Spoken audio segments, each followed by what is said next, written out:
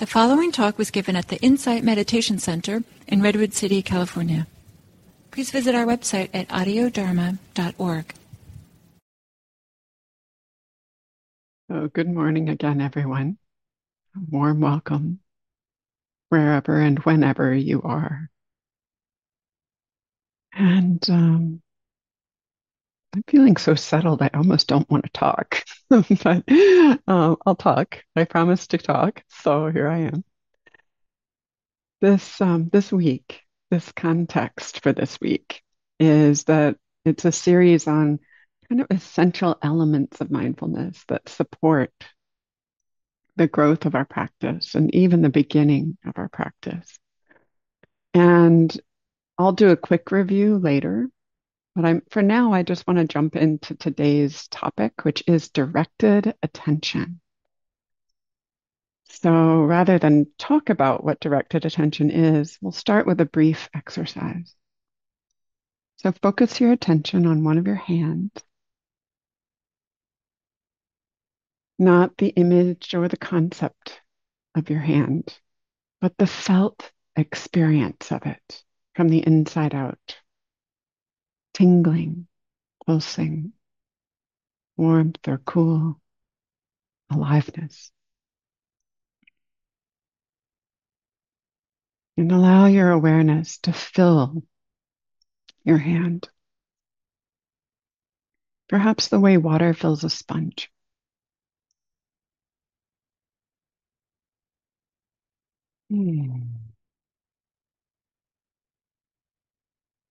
Now, shift your attention to your foot.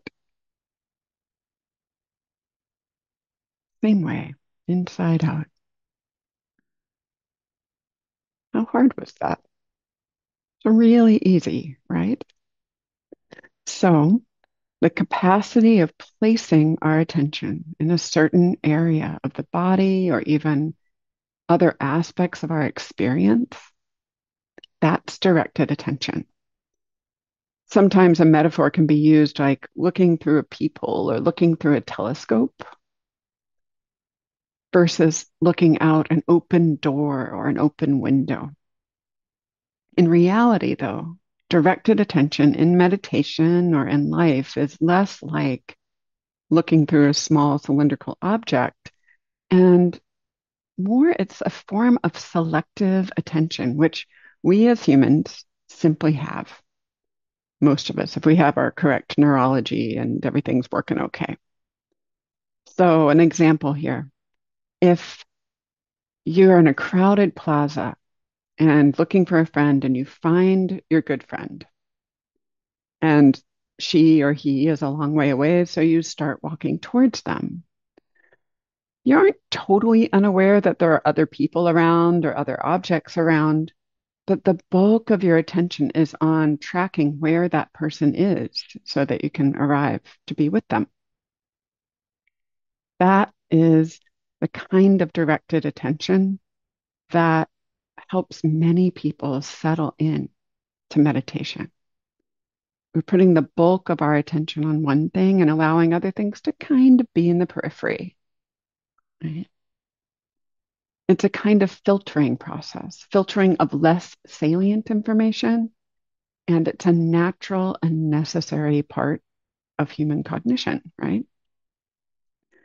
So for the purposes of mindfulness meditation, as I did this morning, we often use breathing as the object of attention. Sometimes body sensations work better for some people, or sound. In metta meditation, the object of directed attention is the intention of metta, perhaps the phrases. This directed attention is a powerful capacity. It's essential for learning, for life, and for meditation. And as many of you have already discovered, it helps many people settle faster or settle at all in the meditation process faster than just letting the mind kind of roam around and be and do whatever it wants, which often results in daydreaming, fantasy, checking out. So it can help coax our minds away from this wanting and not wanting, this greed and aversion that I've been talking about this week. And eventually it can help attenuate those tendencies to glom on to whatever we like or don't like in a moment by repeatedly, gently placing the attention somewhere normal, soothing, perhaps neutral-ish, though that can shift, as we've talked about. Another feature of directed attention that's helpful to know about, that's not as often talked about, is that sometimes directed attention, that filtering, can allow other things that come up to shape experience without you noticing. So that's why it can be helpful to start or occasionally check in about whatever else is present.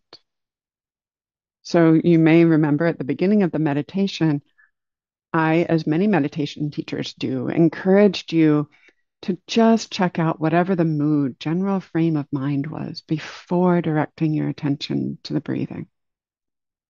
This is to acknowledge anything else that might be coming along with our attention into our experience. It's really possible for these other dimensions of experience to kind of slip in and get cultivated along with stability of mind.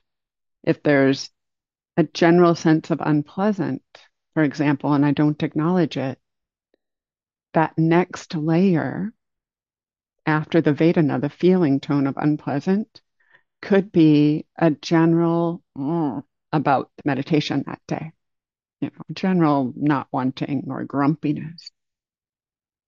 So this is part of the review of the last few days. Vedana, feeling tone, was what we covered on Monday.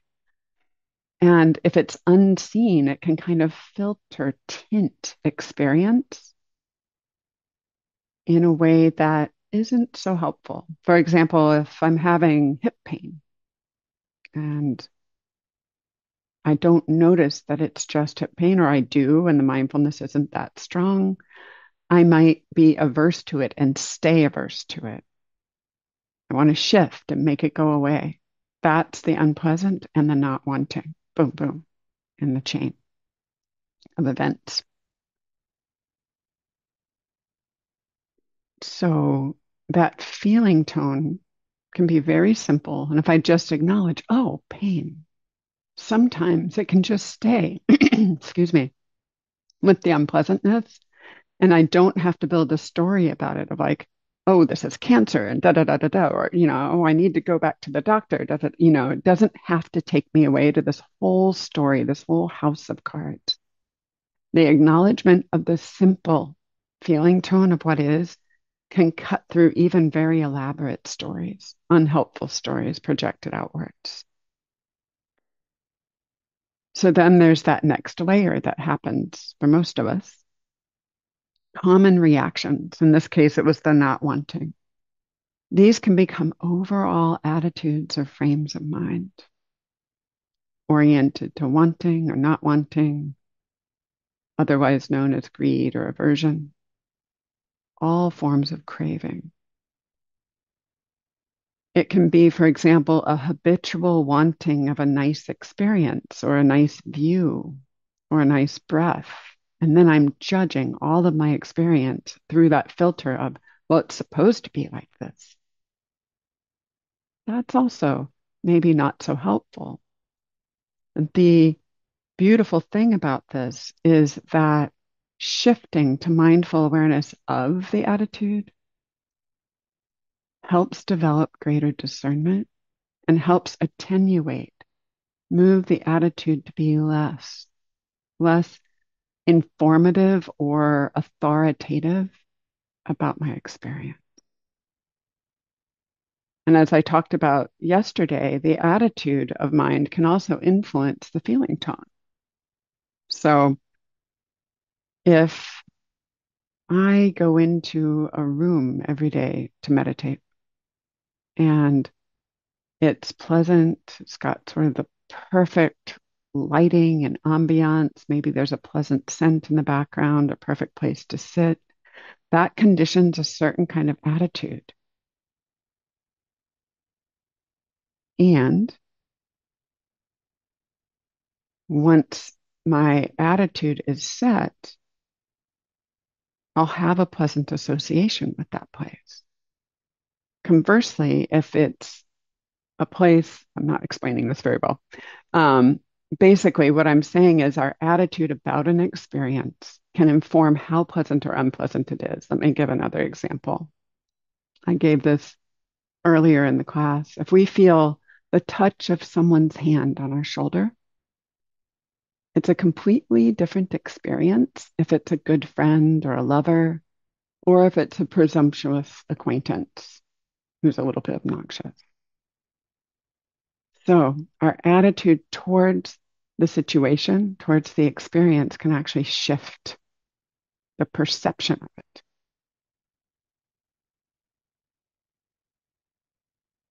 Finally, Wednesday, we talked about wholesome or beneficial attitudes of mind for meditation, generosity of spirit, simple allowing, contentment, appreciative interest, inquiry,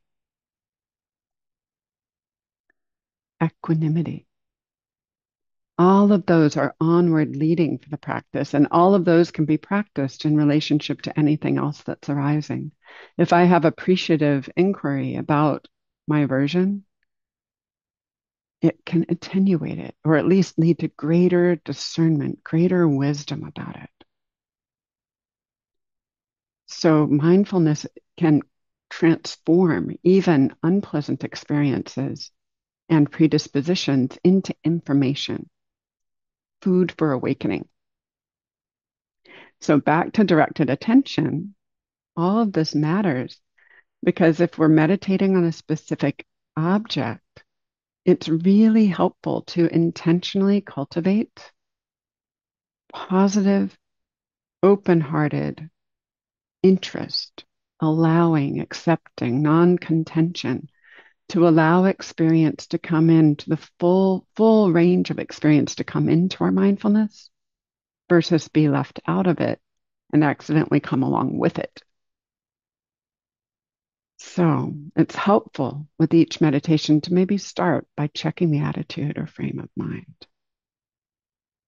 Unseen predispositions, attitudes towards greed or aversion can be subdued by directed attention, attenuated by them, or sometimes they can tag along if our attention is developed elsewhere.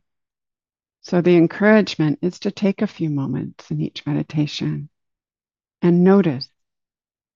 Notice whatever the frame of mind or mood or general inclination is so it can be seen clearly and develop greater discernment. So, thank you for your practice. A delight to be with you today. And we have just a moment or two. I'll answer one or two questions and then be back with some of you tomorrow. It's been a joy. May all beings benefit.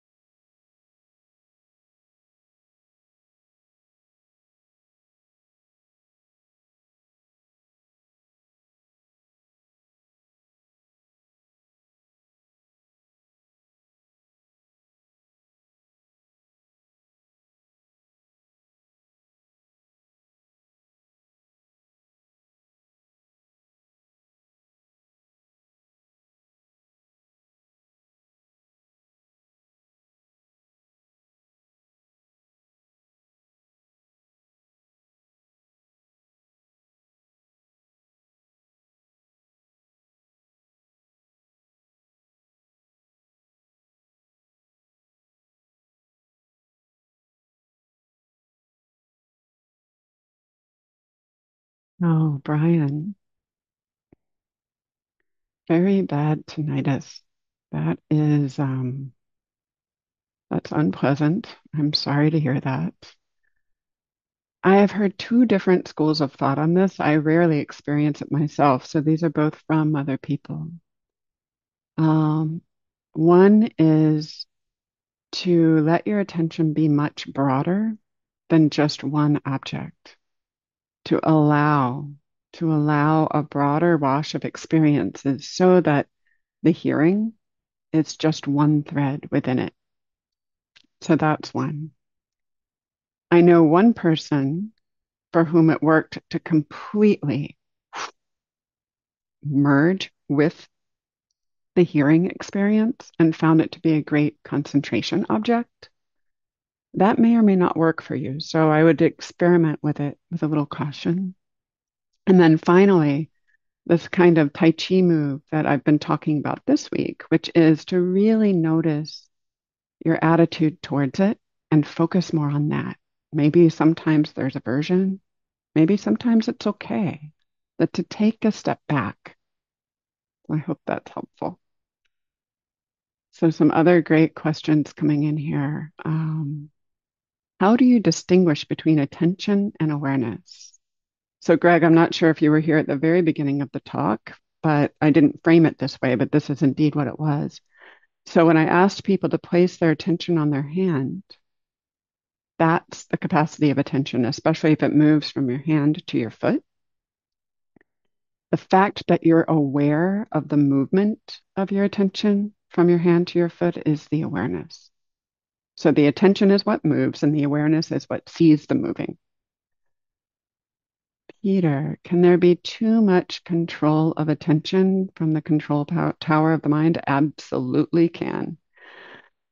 The real encouragement in this practice is to settle in to the embodied experience rather than controlling the experience from the mind. So that filling of the hand with awareness by a sponge, like a sponge, that is a very different experience than imagining the hand and trying to control my experience of the hand. So you may experiment with, rather than having the locus of attention be in the head, checking out how it feels to feel from the belly or the body. Just going to check here. I think that's a little bit about each of them.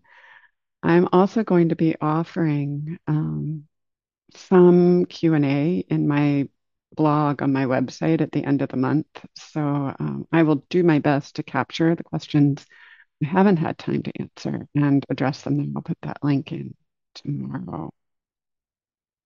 One more from Mary Lou. This will be the last one. Troubling situation is very prevalent in the heart. How in meditation to keep attention on the anchor. So sometimes you can't. If it's really up, then it can be helpful to turn the attention to your heart, the feelings under the situation, the feelings under the situation. So noticing the sadness or the anxiety or the resistance or whatever is there and attending to that with kindness, with awareness. It can be really helpful not to allow the thoughts just to proliferate and instead come to the embodied part of the emotions and give yourself breaks. Give yourself breaks. So thank you everyone for your attention and look forward to being with you tomorrow.